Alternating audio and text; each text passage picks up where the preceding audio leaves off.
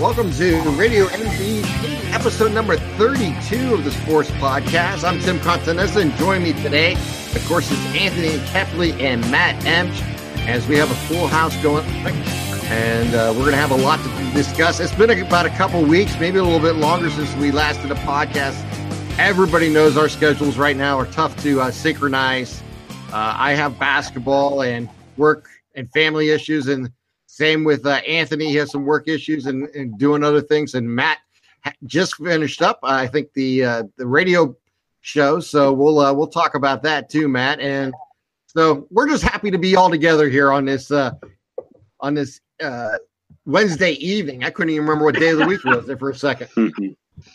But hey, you know what? There's a lot to get to, and let's just dive right into it. Obviously, I'm going to let Anthony start us off here because he's passionate about this, and it came to no surprise to any Indian fan over the last few years. It's been pretty much known that Chief Wahoo was going to go away one day soon, and it happened to be announced just about a week or so ago.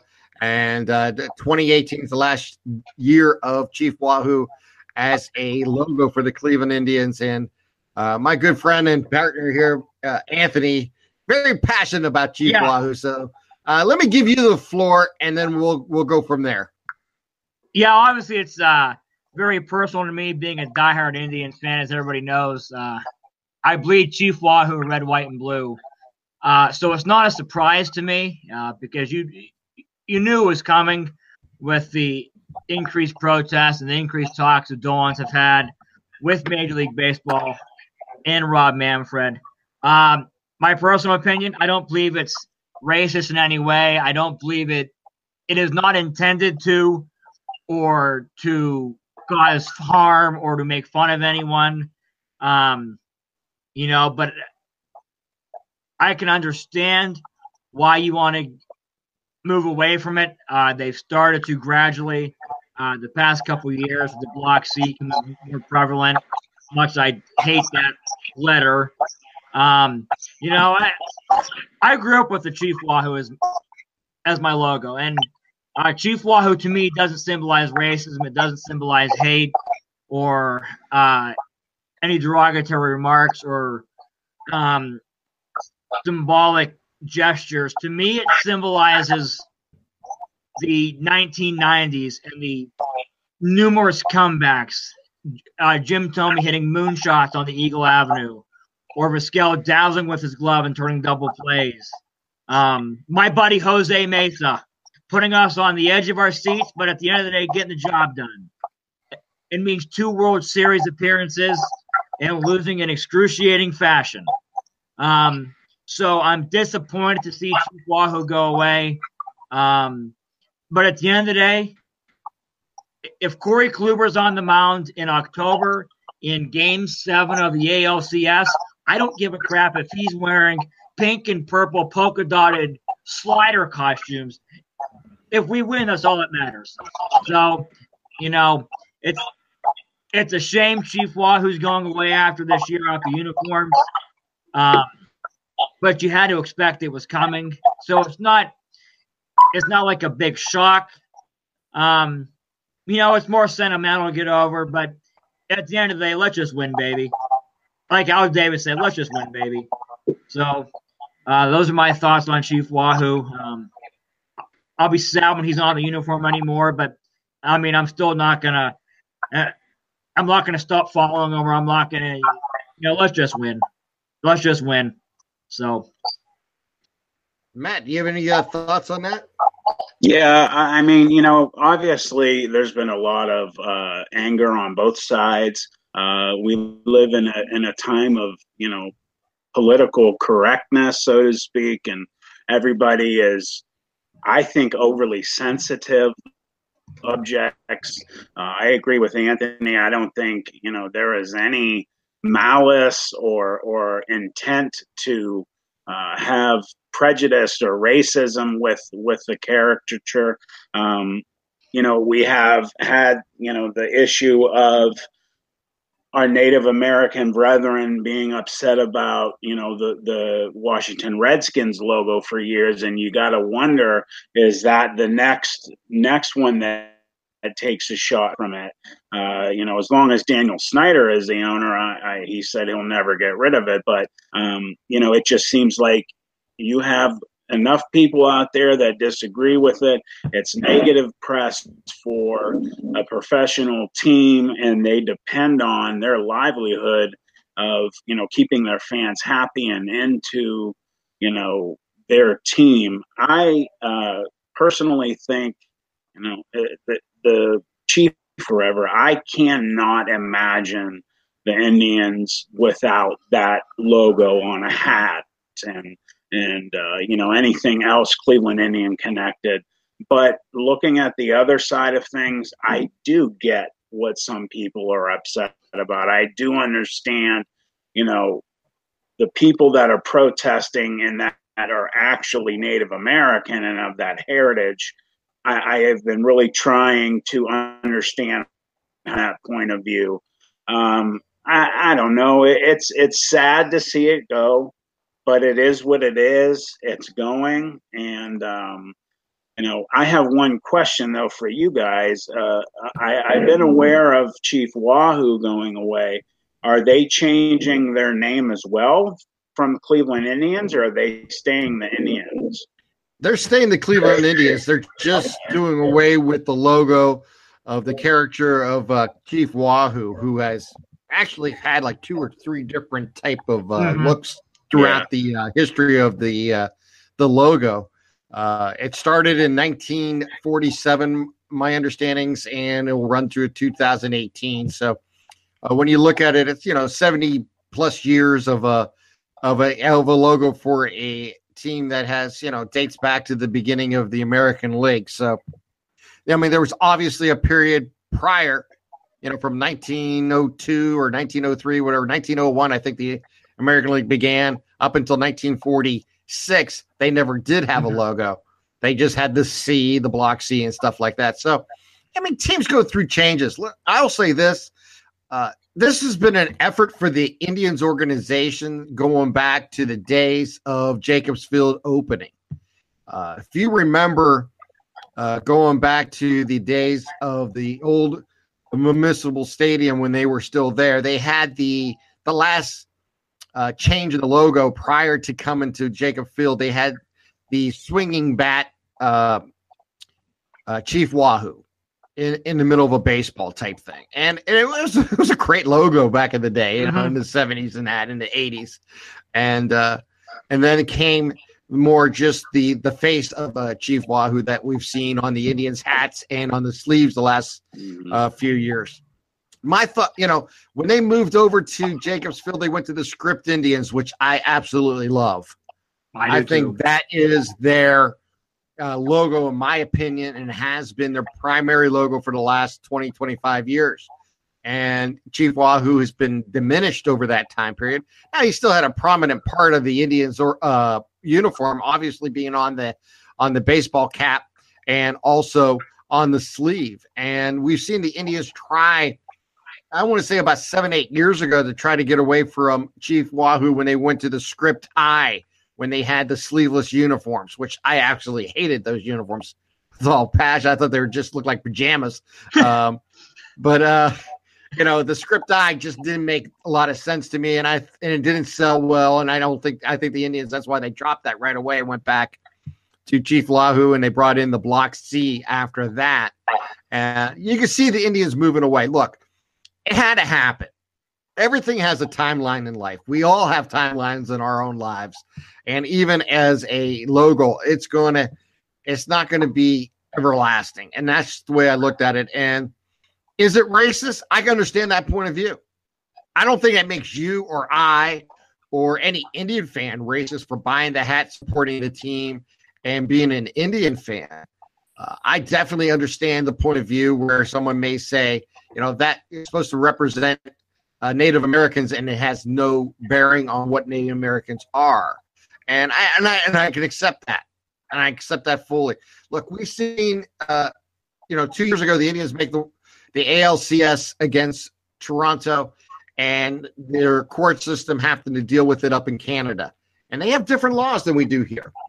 And, they have, obviously it was struck down and said the Indians could wear the hat and all that and the emblem.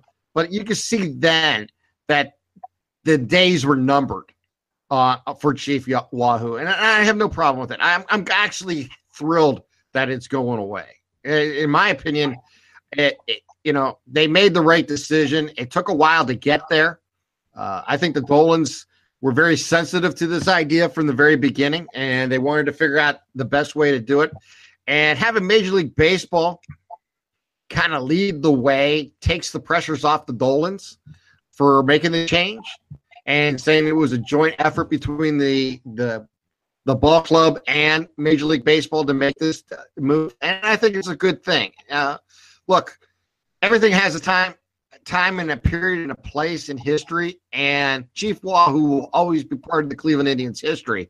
But to move forward without it and possibly find a new logo in the future that's more baseball oriented, I have no problem with it. Or more Cleveland oriented, I absolutely love that idea. I think those are good things because, this, like we mentioned before, this ball club dates back to like 1901, the beginning of the American League.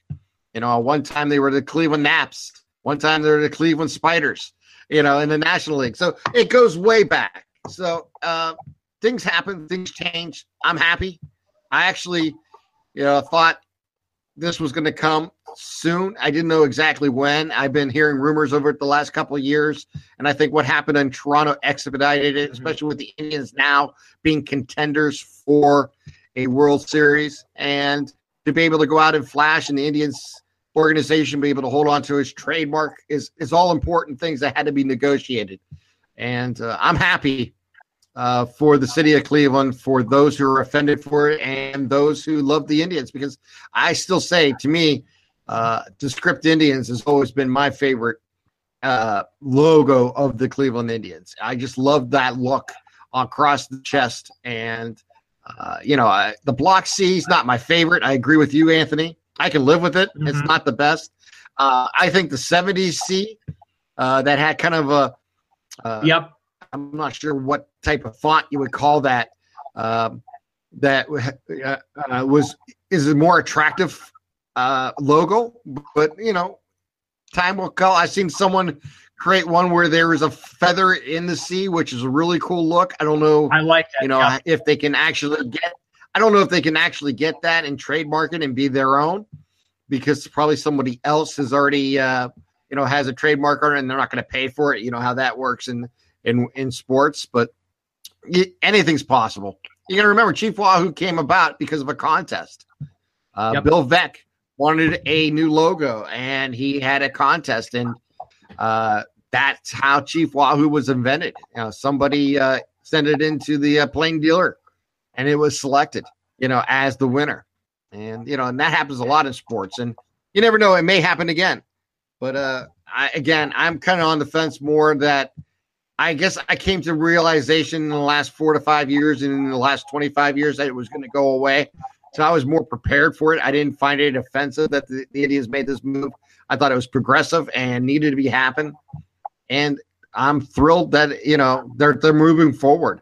Look, it's good to have one last run. Let's see if they can win another World Series with it this year. And we'll be talking baseball here in a week because pitchers and catchers report. That's phenomenal. Exactly what I was just going to say, Tim. Run from it. Go for it. Let's get a World Series the last year I have in Wahoo. I love it. I hope they could do that. It's what's fun about baseball, in my opinion. Spring training, for me here, over the years, you look outside, it's snowing, and, we got that 4 or 5 inches today and all that, that snowy, crappy weather that we got to deal with. And all of a sudden you hear about the Indians pitchers and catchers report in Arizona. You see on TV, on the reports and on STO and everything else. And it gets you thinking about spring. And, the next 8 weeks are not that far away. They come quickly. And then when they start playing the exhibition games here in about 3 weeks, it just makes it go even much faster. So it's, to me, it's just a way to move the year along. So I'm excited about just baseball being back here within the next week. Yeah, it's going to be great to have baseball back.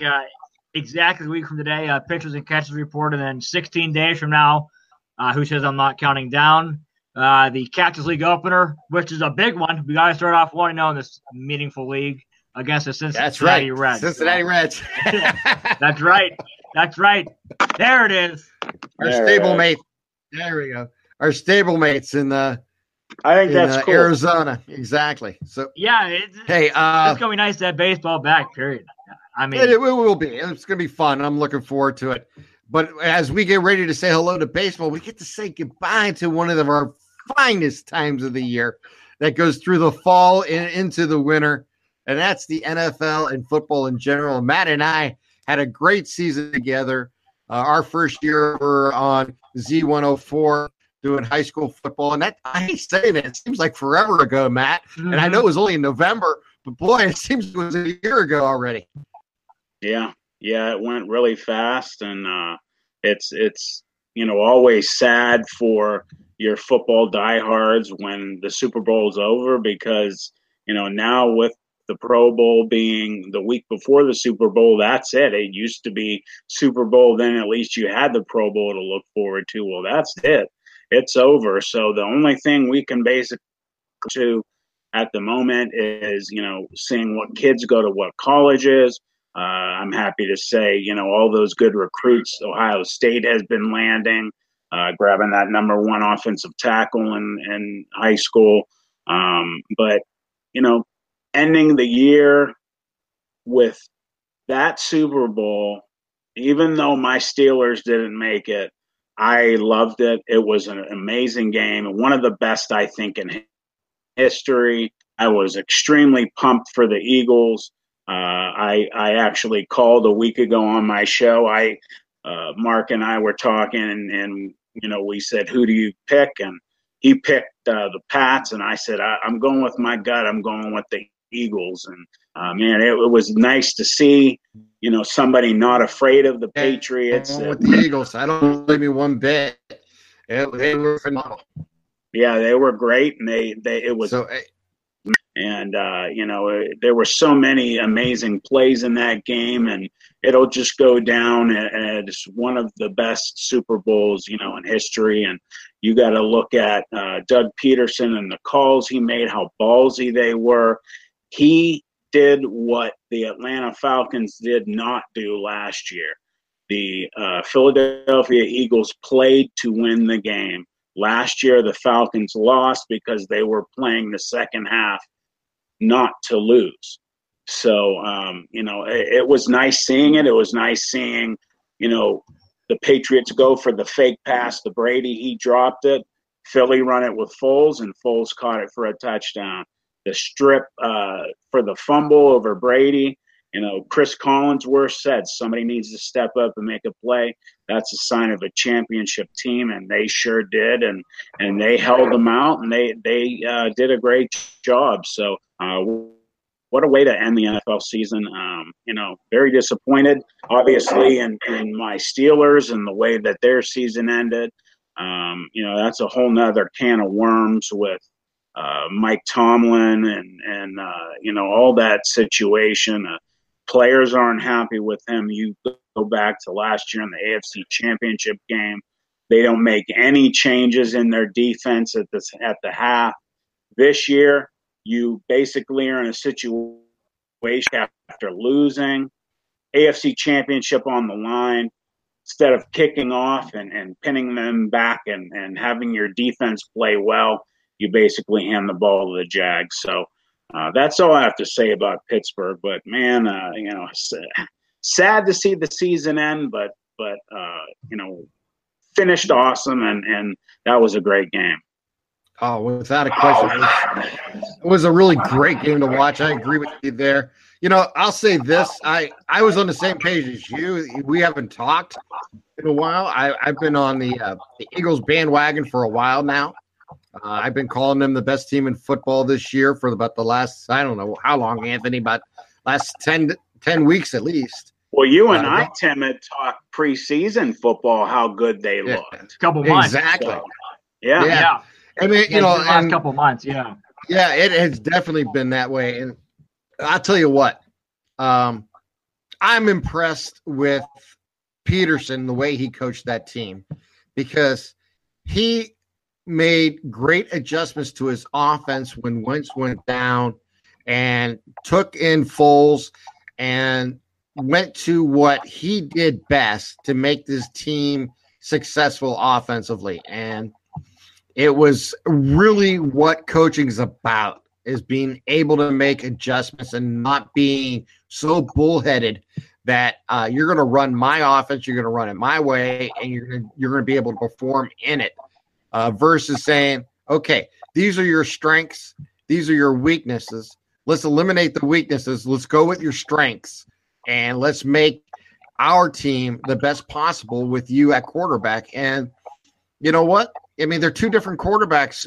Wentz and Foles, but they both really flourished under Peterson and what he was able to do. And on that level, I'm just utterly impressed with Peterson, the former Cleveland Brown quarterback, on that long list of starters. Had to throw that one in there. But you know what? I give a lot of credit to him, too, because his story is different. His story is unique. When he retired from football, he didn't go right into the NFL as an assistant coach or went to the collegiate level. He actually became a high school football coach and coached at the high school football level, and then got back into the, at the next level in the high school, the college and the pro level, and really, took advantage of opportunities and worked his way up to this opportunity with Philadelphia. And I thought, we've seen really just, I think, the emergence of one of the next generation of coaches that people are going to be talking about on a high level. And I think the Eagles just flat out were the best team in football all year, and they went out and won this game. And I was having fun for the last, playoff run. Really, ever since Foles became the new quarterback, I kept calling him the new GOAT. The greatest of all time, because everyone was going, Brady's the greatest of all time. Brady's the greatest of all time. And I was calling Foles the new GOAT. I called Tom Brady the old GOAT, and I was having fun with that all playoffs, and especially in the Super Bowl. I'll tell you what, that old GOAT can still play. Holy smokes, did he have a great game. They came up short. And, give credit to the Eagles defense. They came up with that one big play when they needed it. I think we all had the same thought at the same time when Brady had the, maybe, quote unquote, too much time left. And also, I was watching the game with my brother, and I said, this is when this defense has to come up with a play. I said, it's either a 3-and-out or a fumble or an interception. They have to get the turnover. They have to make the stop. If they don't, you're going to see why this old GOAT is still going to get all the praises in the world. And, give him credit. Graham came up and knocked that ball away. And, wow. I mean, it's just phenomenal. When they needed it the most, they came up big. And as you know, in championship games, Matt, because you played them, you've seen it, you have to come up with big plays. If you don't, you're always chasing that goal line, and it's difficult to do it on every down. Yeah, it was incredible. I had said to my wife when they were driving off, in fact, my wife even knew. She goes, "Oh, my God, there's too much time. It's Tom Brady. He's going to bring them right down the field." And I looked at her and I said, they need a turnover now. And then Chris Collinsworth said, somebody needs to step up and make a play. Next play, bam. Tom Brady, well, let's think about it, man. One punt, a whole Super Bowl, one punt. Tom Brady, more yards passing than any other in a regular season or playoff Super Bowl. His arm is amazing. He looks phenomenal. He's coming back for sure. There's no question. We all know what we're going to get when we see Tom Brady, how quick his release is, how amazing it is. But starting from when Wentz went down, everybody thought thought Philly myself, I'll admit it. I said, there goes their season. Never missed a beat. Foles did nothing but prove people wrong week in and week out. And the thing I was most impressed with him was right when Brady was doing what he was doing, Foles came right back out and was throwing laser beam accurate passes left and right up the middle. He put that ball exactly where those. His release was unbelievably fast, and good for him. He deserved it. I love that Garrett Blunt and Chris Long were with the Patriots last year. They won the Super Bowl. They come back this year with Philly and win another one. I also enjoyed the Pats did not tie Pittsburgh for the most Super Bowl wins in history. And that the turncoat anymore, number 92, left the Steelers to go to the Patriots mid-season. So, yeah, an amazing game. Philly never missed a beat. I had spoken with you guys preseason how good they looked, and I had talked with Mark about it when I started my show, how impressive it seemed like Philly was already up towards the end of the regular season kind of good at the beginning. Just everybody else. The Pats were struggling then, and they finished it up, man. They did a great job. It looked like Minnesota might have a home game for the Super Bowl. Philly had a different idea about that, and I loved it. I thought that was a great game, and you need to look out for them next year as well because they're not going anywhere. No, I think the NFC is going to be very competitive. There's no question in my mind there. And Anthony, what's your thoughts on the Sunday Super Bowl action? Well, the only thing I knew is the final score when I left work at 11 o'clock. I didn't have time to listen to it or track it. Unfortunately, you weren't able to watch it. Okay, that's no, all right. No, we were just at work listening to the radio, and we had music on. I think she wanted to listen to, and so Brad wasn't there then, huh? Yes, we found out the final score when I left work, and I called my boss, who's a big Patriots fan, to make sure he was all right. I wanted to make sure he was all right after that because and they're going to be in the hunt next year too. Oh yeah, they will. Yeah, it's just it's incredible the coaching job that Doug Peterson did this year. I mean that team. You know, last year you saw some signs, and then Wentz got hurt last year, right? Or he struggled. This season he got hurt. He struggled a little last year. Yeah, and then he went. Well, no, this was actually his rookie season, right? No, this is Wentz's second season when he got hurt. Second? Okay. Yeah. Yeah, okay. So you saw some signs last year, and then this year, not to mention they lost their left tackle and their starting quarterback, which is incredible. You saw it top to bottom, they're probably more athletic than New England. And if there's a team that can give New England problems, it's a team that can knock Tom Brady off his spot and a team that does not fear him. And Pearson, right from the get-go, from what I've read, just was aggressive to play calling. And the best way to beat a team is at its own game. So Philadelphia definitely did that, getting a track meet with New England. So, you still there, Tim? I think we lost him again. Or he's very happy. Yep, he's gone. Yeah, he popped out. Now, can he? I believe he can. I think he's done it before. Okay. Well, anybody that's done to two people now, so. Well, what you can always do, Anthony, you can always go and everybody else, go to NFL channel and. Yeah, I saw a couple of highlights and. I believe it was replayed, last night or this morning. I thought I was banking on a Minnesota New England Super Bowl. I thought Minnesota was going to win 2 weeks ago, and I was proven wrong by Tim's guy, Nick Foles. I didn't think Foles could play 2 games at that caliber back-to-back, and he proved me wrong. So he's going to be doing well in the future.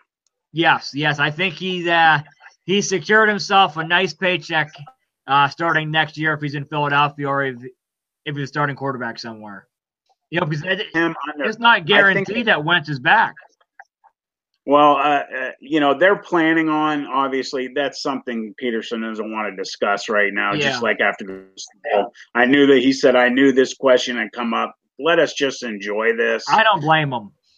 Foles is actually under contract, I believe, till 2021. Yes, but that doesn't mean, right, they won't buy him out. He's a Super Bowl winning quarterback now, so more than likely he won't be a backup for longer than one more year. Yeah.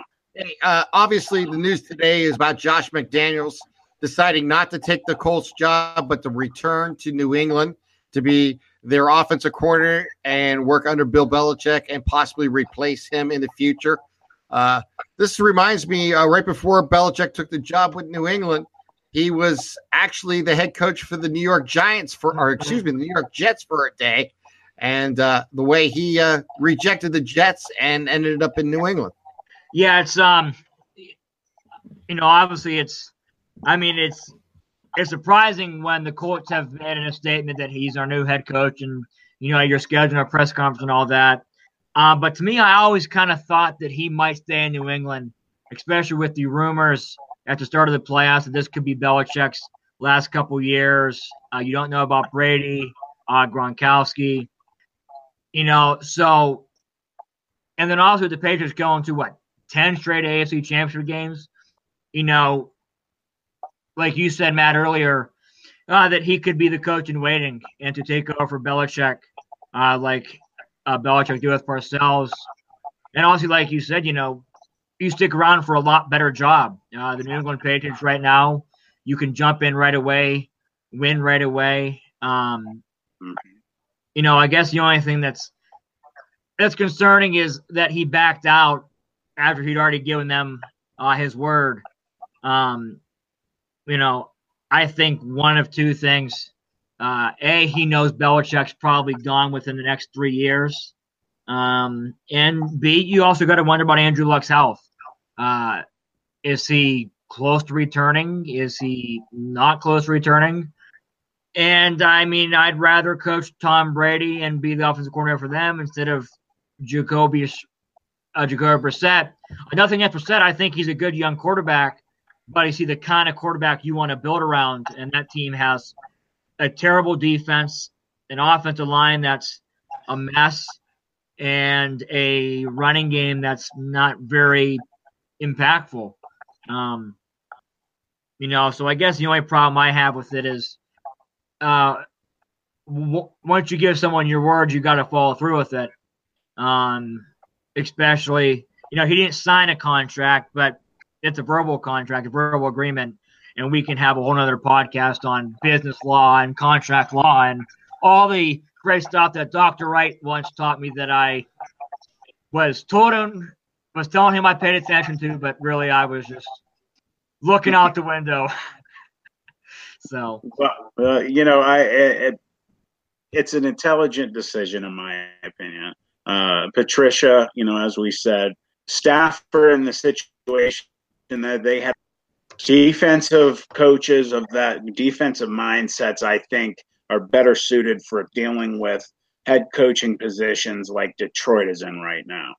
McDaniels, when I heard that he was possibly leaving and that it was quote unquote a done deal, Mark Means had told me that, I was shocked because my impression of the best scenario for Josh McDaniels would be Belichick gone 2-3 years, Brady gone 2-3 years, probably more 3 than 2. Robert Kraft either sitting down with Josh McDaniels by himself or with Bill Belichick included saying, listen, he's not going to be here very much longer. We're not going to miss a beat. You could take over. You'll be the next face of this coaching, part of this franchise. The players respect him. He's done it. He's proven his mettle. He will, being young, he's going to bring, a lot to the table like when Belichick started. So, it's a lot of different things. Anthony, like you said before, uprooting your family is a big deal. People don't think about that don't understand. pro coaches or college coaches for that matter get new jobs, man, you pull your kids out of school, you move your home, you have to, learn different areas just to get around and go grocery shopping. I mean, it's a huge change in your life. So, it's just comfortable for him, and it would be silly, in my opinion, for him to have taken the Colts job. I was shocked when I was told he did it, but when I had heard that he was going to stay with the Pats, it made perfect sense to me, and he's going to be the man, few years, and it's going to do much better for his future than taking over a Indianapolis Colts franchise that is in really bad shape. And Andrew Luck is a good football player, but we don't know if he'll ever be the same again. So, and it's not just him. It's, the whole team is pretty much in disarray right now. So I feel for them. I understand he shouldn't have said, given them the impression that he was coming, so much so that they announced our next coach is Josh McDaniels. That's not right. But on the flip side, I think it was, I'm going to go be a head coach. They sat him down and said, don't do that. Stay here. You'll be taken care of. You might win another 1 or 2 Super Bowls with me. And so a smart decision on his point, and the Patriots will be much better off with him there instead of gone. He froze. Yep, I think we lost him again. Yeah, Matt, I agree with you. I think from a business perspective, do we have him? Yeah, he's tonight. Yeah, I think from what you, Matt, said, from a business perspective, it's a smart move. Whenever you're thinking about switching jobs, you don't want to make a lateral move or a step down. You always want to give yourself the best shot to move forward. And I'm not sure the Indianapolis Colts right now are a smart move, especially with McDaniels having young kids, not wanting to uproot his family. That's a tough move, like we were talking about off the air. Everything that we're going through right now. So, has Tim rejoined us, or is he? Yeah. Hey, guys. There he is. All right. Here's what I think it's a half dozen one way and half dozen the other. Obviously, if you look at the Indianapolis job, you do have 2 quarterbacks who potentially could grow and become Super Bowl quarterbacks in Luck and Brissett. But however, and he's worked with Brissett, so he knows what he has there. And you're talking about Andrew Luck, who's actually, you're talking maybe top 5 quarterback in the NFL, if healthy. And that's a big if. I understand. We just don't know that. All indications right now is that he's on schedule to become, be able to play this season coming up. So we'll just have to wait and see. Going back to New England, yes, he's going to be working with Bill Belichick. Yes, he's going to be working with Brady and possibly Gronk, who, may or may not return, and others, and has a great offense to work with. I will say this, that is going to be a very barren place when Bill Belichick leaves. Mm-hmm. Some of the coaching staff will leave too for other jobs, and you will not have Brady. And right now they have Brian Hoyer as a backup, and they're going to have to find a young quarterback to groom again. Mm-hmm. They've traded away 2 of them. If they had Jimmy G still, and he was saying he's going to be my quarterback in 2019, then I think it's a great opportunity. But that's not the case. And it's putting a lot of faith that the organization is going to hold together beyond Bill Belichick. And that's the question. I mean, obviously, Belichick did the same thing to the Jets years ago. As everybody remember, Bill Parcells was with New England, and at the time, to take Jets' job, and Bill from Brown, so his name more, and he was signed as a head coach for a year for the And then what in his contract, he would coach that season, then step to his side for Bill Parcells to coach. And then Parcells would step aside for Bill Belichick to take the job when he became the GM. And in the process, of course, Bill Belichick was able to get out of his New England contract and head to New York earlier than expected. Belichick became the D coordinator, and a few years later, the fallout with the Jets with Parcells happened again, and Parcells retired for the second time in his career.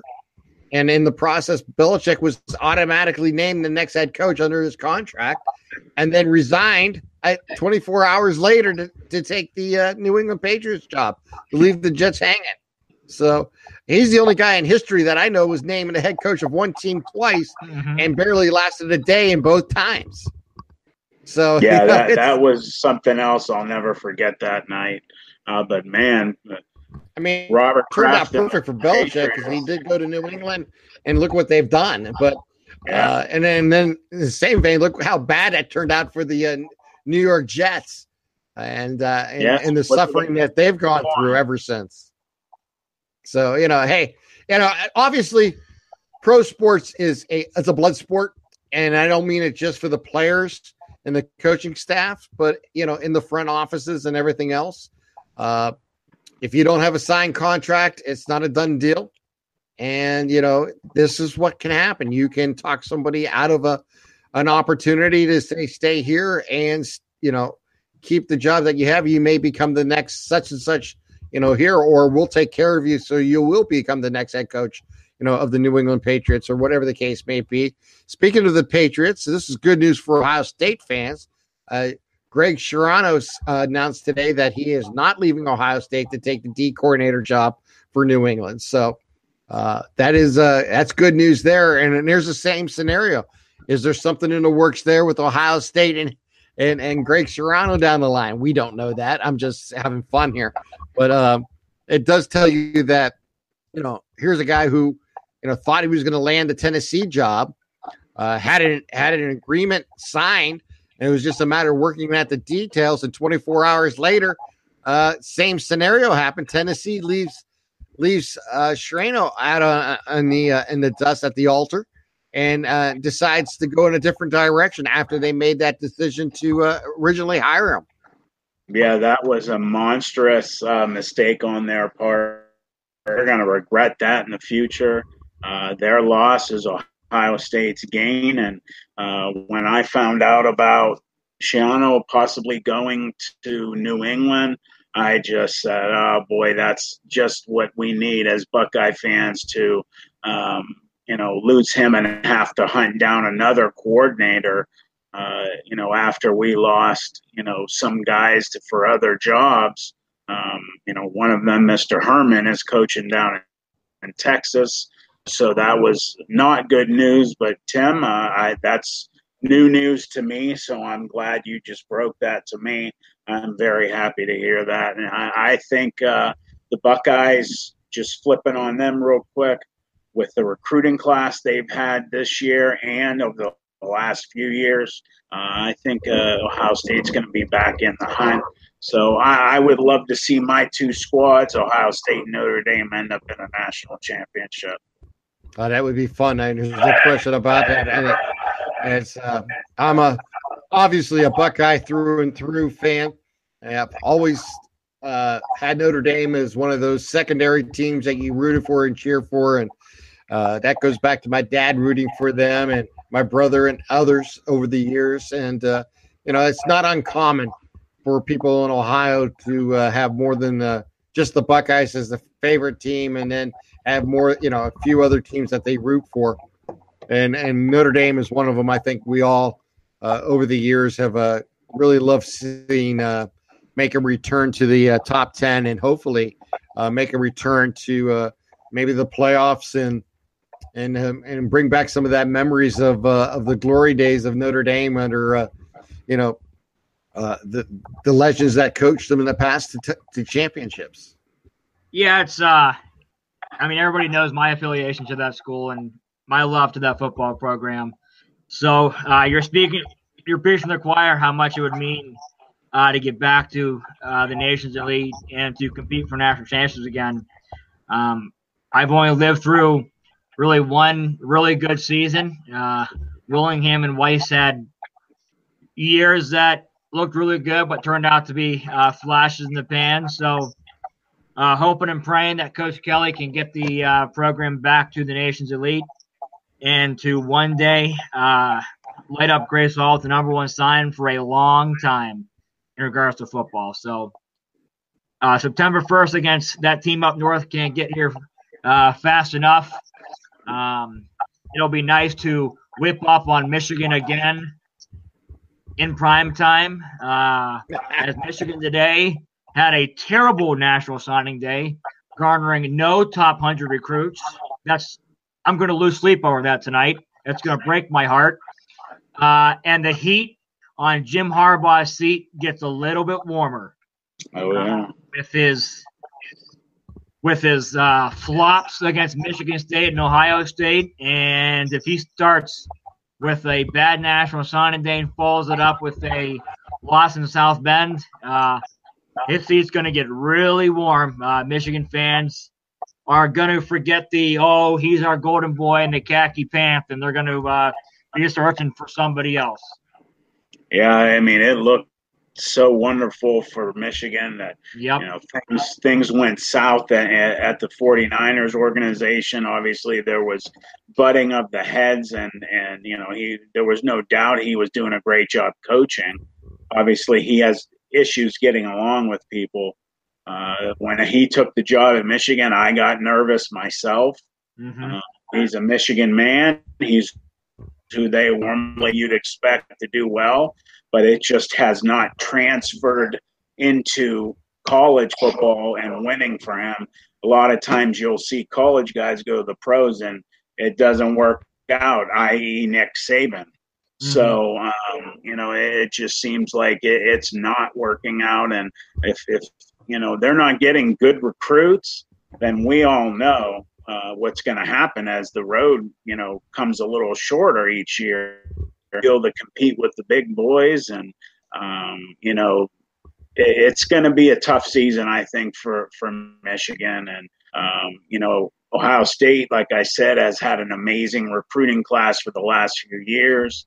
They landed, I think, I saw 12 out of the top 100 this year recruits. My understanding, those two rank him as Ohio State number 2 overall. I think it was Georgia number 1 this year, and those who rank, classes. I mean, obviously, you're going by a number of top 100 recruits or top 300 recruits, whatever that matrix is. However, it's always great to get great talent and have that potential. It's also up now to the coaching staff and the players and the university to nurture these individuals into opportunities in the classroom and on the football field, and to build into a football team that can win. We all know talent is one step, but it's just one step of the ingredients necessary for a winning football team. You have all the talent in the world, but if you don't have the right coaching, it's not going to help. If you have all the talent in the world, but you lack the desire to play, it's not going to help. Mm-hmm. And, all these things coming into factors. And that may be what is happening up north, is that the players that they've gotten just don't have that same desire or a will to do what's necessary to win at the highest level. I don't know. I mean, I don't worry about Michigan because, quite honestly, I'm an Ohio State fan. Yep. I will say this. I think it is best for football, though, and college football in general, when Michigan is a top 5 team. The same with Ohio State, and same with Notre Dame, and same with USC and UCLA. I know I'm naming more schools than 5, but my point is the big traditional schools like Alabama, Ohio State, Michigan, Notre Dame, USC, UCLA, Texas, even, throw the Florida's teams in, on a biennial, situation with Miami, Florida State, Florida, because you never know which one's going to win, each year. But someone from Florida, that's good for the nation. It's good for college football in general. But I'm not going to worry about those other schools. I'm going to continue to cheer for Urban and the boys down in Columbus, and continue to watch them grow. Hey, Matt, real quick, I think you may know this already, but the Trumbull County Player of the Year has signed with the Youngstown State Penguins, and that is Dre Rushton, and supposedly going to be a running back. We'll wait and see exactly how they use him. But, man, you and I were talking about that all season. What a great athlete, fun player to watch, dynamic with the ball in his hands. This could be one of those signings that we talk about for the Penguins that's going to last in the next 4 years, and maybe be the start of a run that you were a part of in the early 90s. Yeah, I found out actually last night after my show. Mark and I were talking, and he said, did you hear the kid from Liberty that you had told me so much about might be going to YSU? I said, you mean Rushton? He said, yeah, I think that's his name. And then today he texted me early this morning and said, hey, he signed with YSU, which put a smile on my face. And if he's getting recruited as a running back, like you just said, Tim, his ability to run and do what he does with the football is rare. People miss, and he has extremely good breakaway speed. And then you take a good coach like Pelini, and then you take also the fact that he's just a kid right now. So in the next couple, 2-3 years, he's going to be turning into a man. And you look at it, he'll probably put on another 20, 25 pounds of lean muscle. So this kid can end up being one of those running backs through the wide tradition that becomes, just a legend. And that would be so great to have local kids be integral in that revival of the YSU run through the national championships, because that's where YSU belongs. Not happening what just did this past season. They belong in it. The talk every year. They need to be able to, literally say our goal is the national championship, and deep down believe they're going to go. So with signees like him, that's definitely something that's coming in.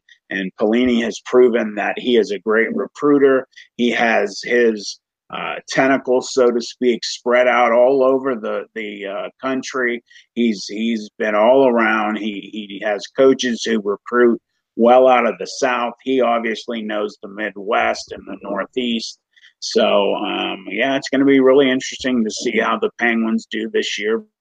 But, that's exciting for the area to keep that kid home, and I can't wait to see what he blossoms into over the next couple of years.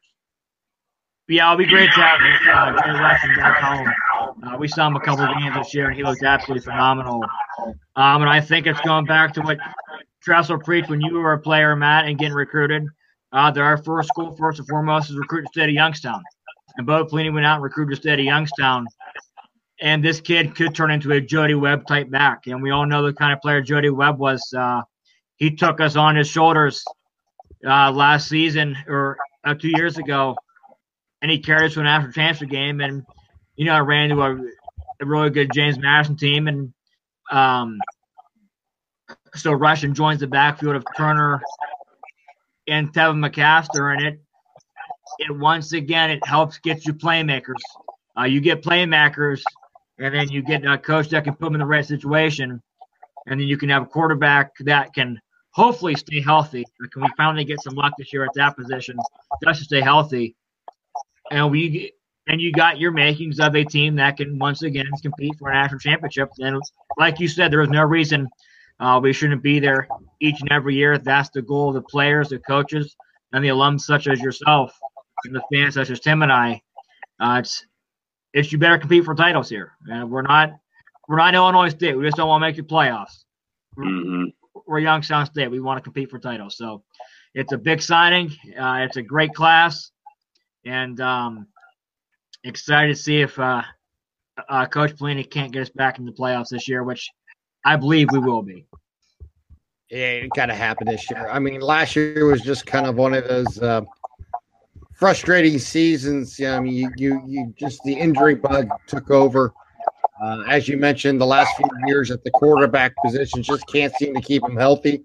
Hopefully that trend will end, and some of the new infusion of talent that's coming in as freshmen and those who are coming in as junior transfers should be a huge part of this program moving forward. And hopefully we'll see the Penguins, back on the perch again.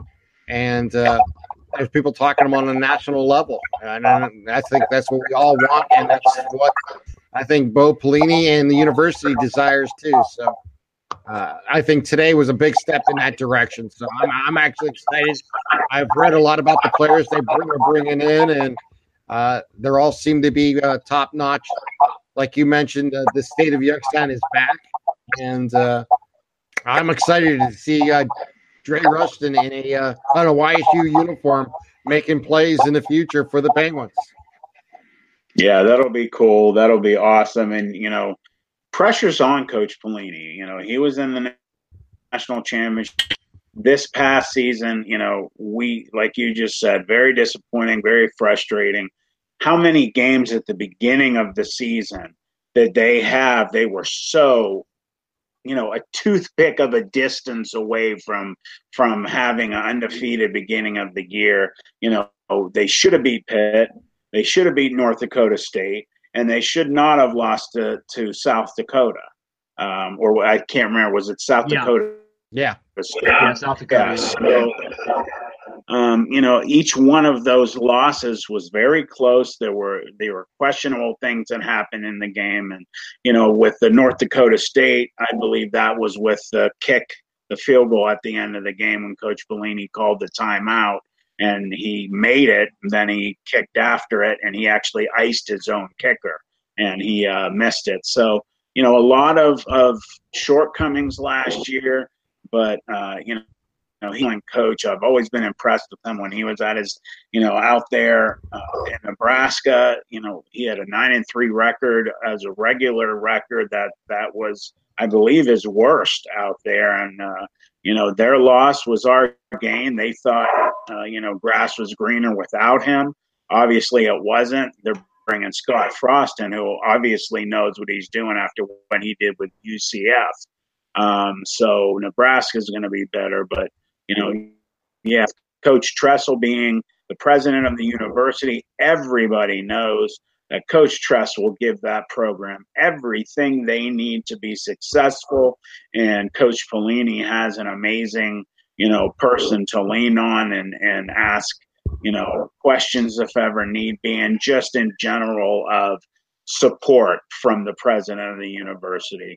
Because a lot of times you'll see certain presidents at certain schools think that having too much and they're given too much lauding from the fans and are praised too often when they believe school is being looked over secondarily. And Coach Tressel believes in education, as you said, education is important with being a good football program. So, Tress always believed, was he big on our grades, and he was big on God, our family, our football family, and getting our grades done and, just do the right thing. So I think this upcoming season, they're going to have a chip on their shoulder. I think they're going to be out to prove to everybody that it wasn't a fluke 2 seasons ago, that they just had a run of bad luck last year. And,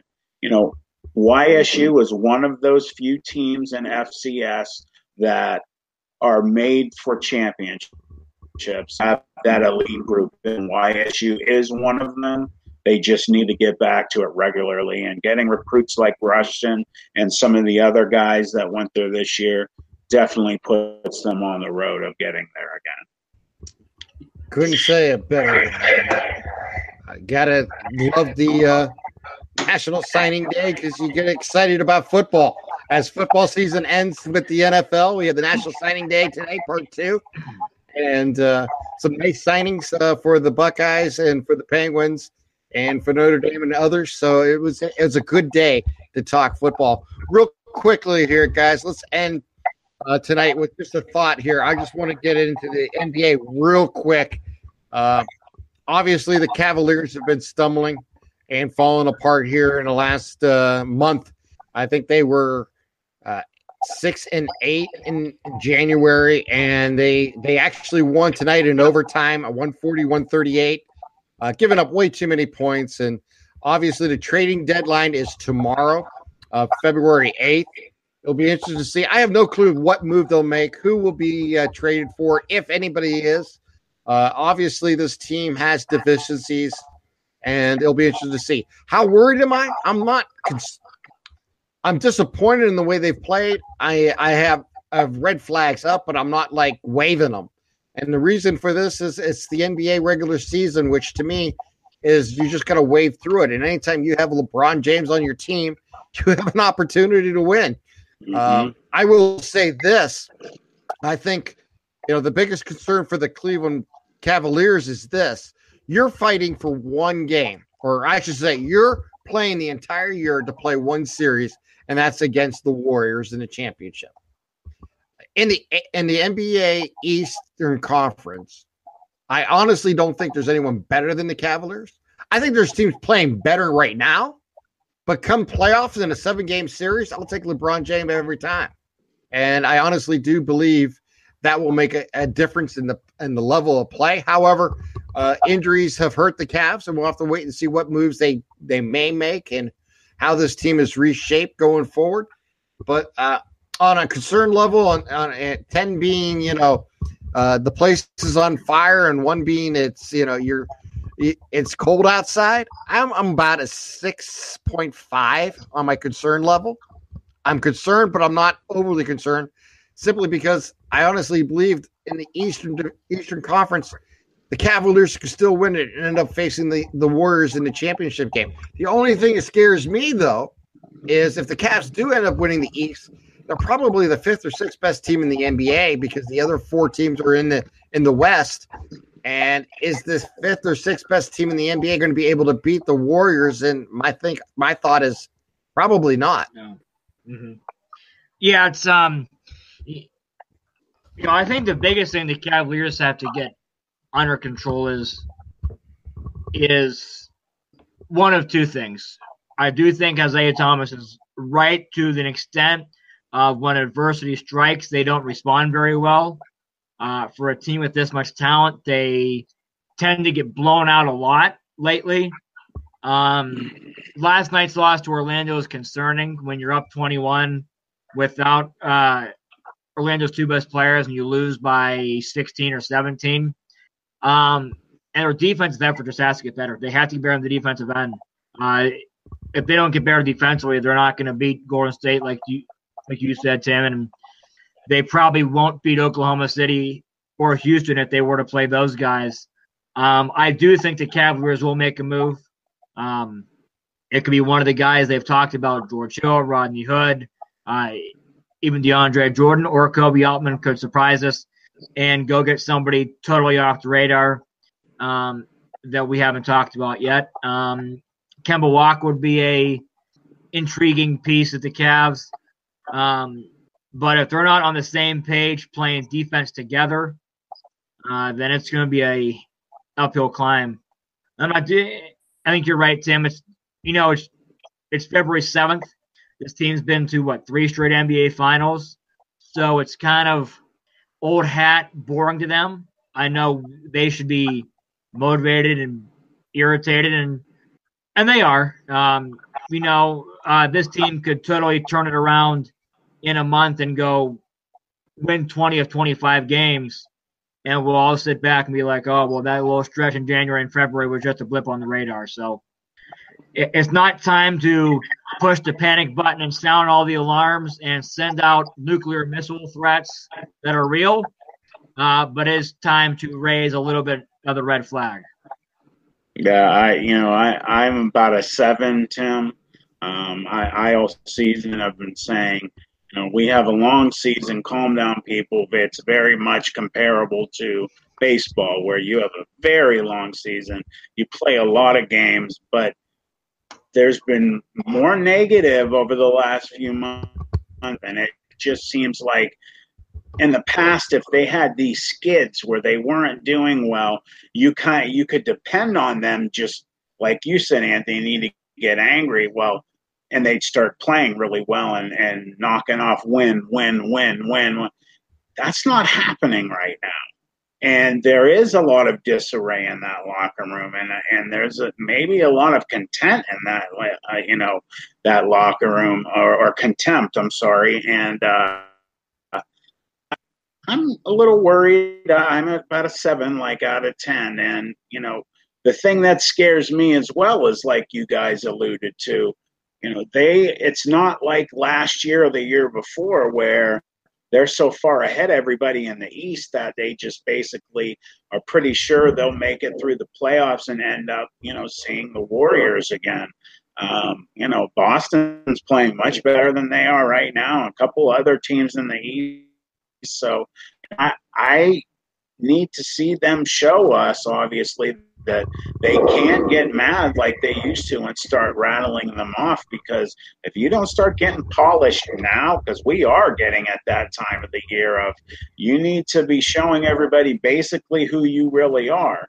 And right now they are a non-defensively kind of marked team. So I hope they pick it up, because they might not even end up having to worry about Golden State this year. So that would be an ultimate disappointment to have a team with LeBron James, not the best basketball player in the world, and not make it to the finals. And, if they make it to the finals, unless they really finish the season on fire, I don't think there will be much of a challenge for Golden State to end up winning again. It'll be a little bit like last year. So, I still have faith in them. Like you said, Tim, I'll take LeBron James any day of the week.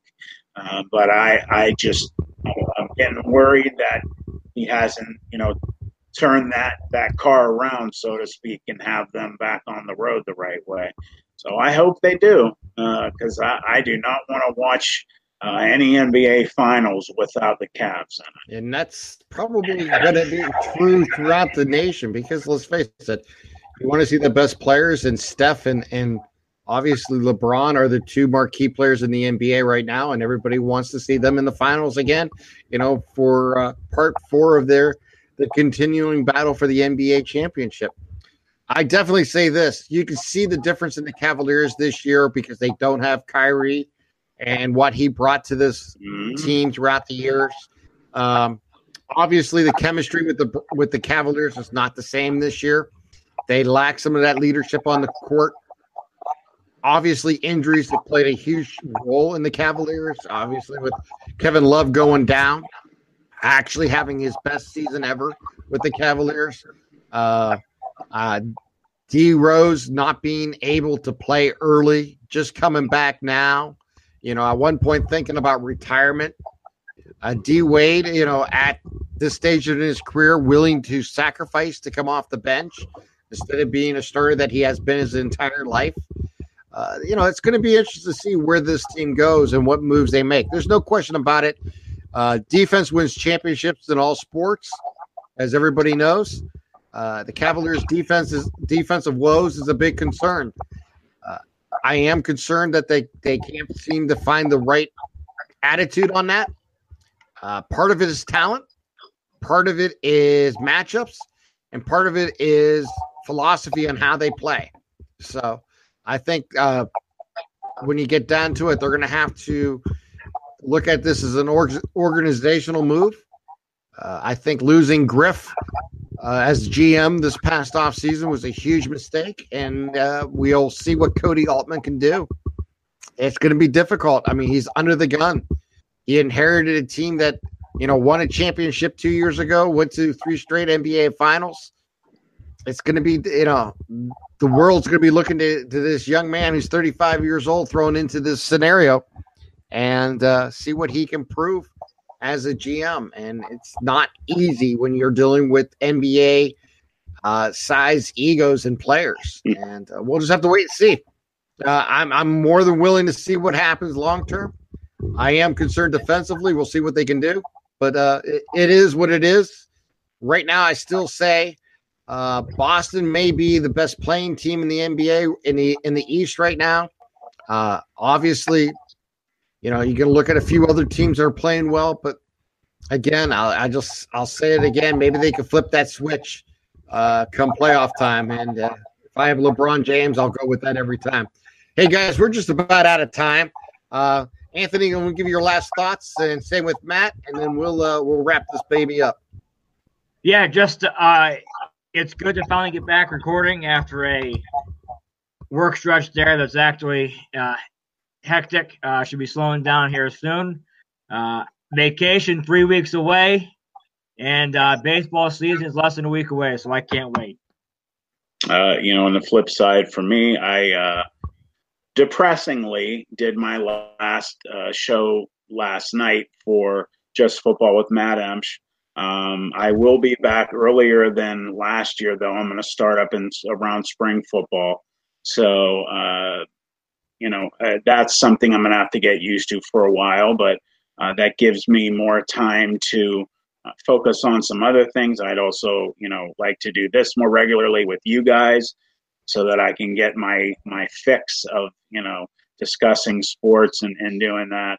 I will be on with Mark Means every once in a while through the year, but it's that time of the year when you specialize in football, it slows down.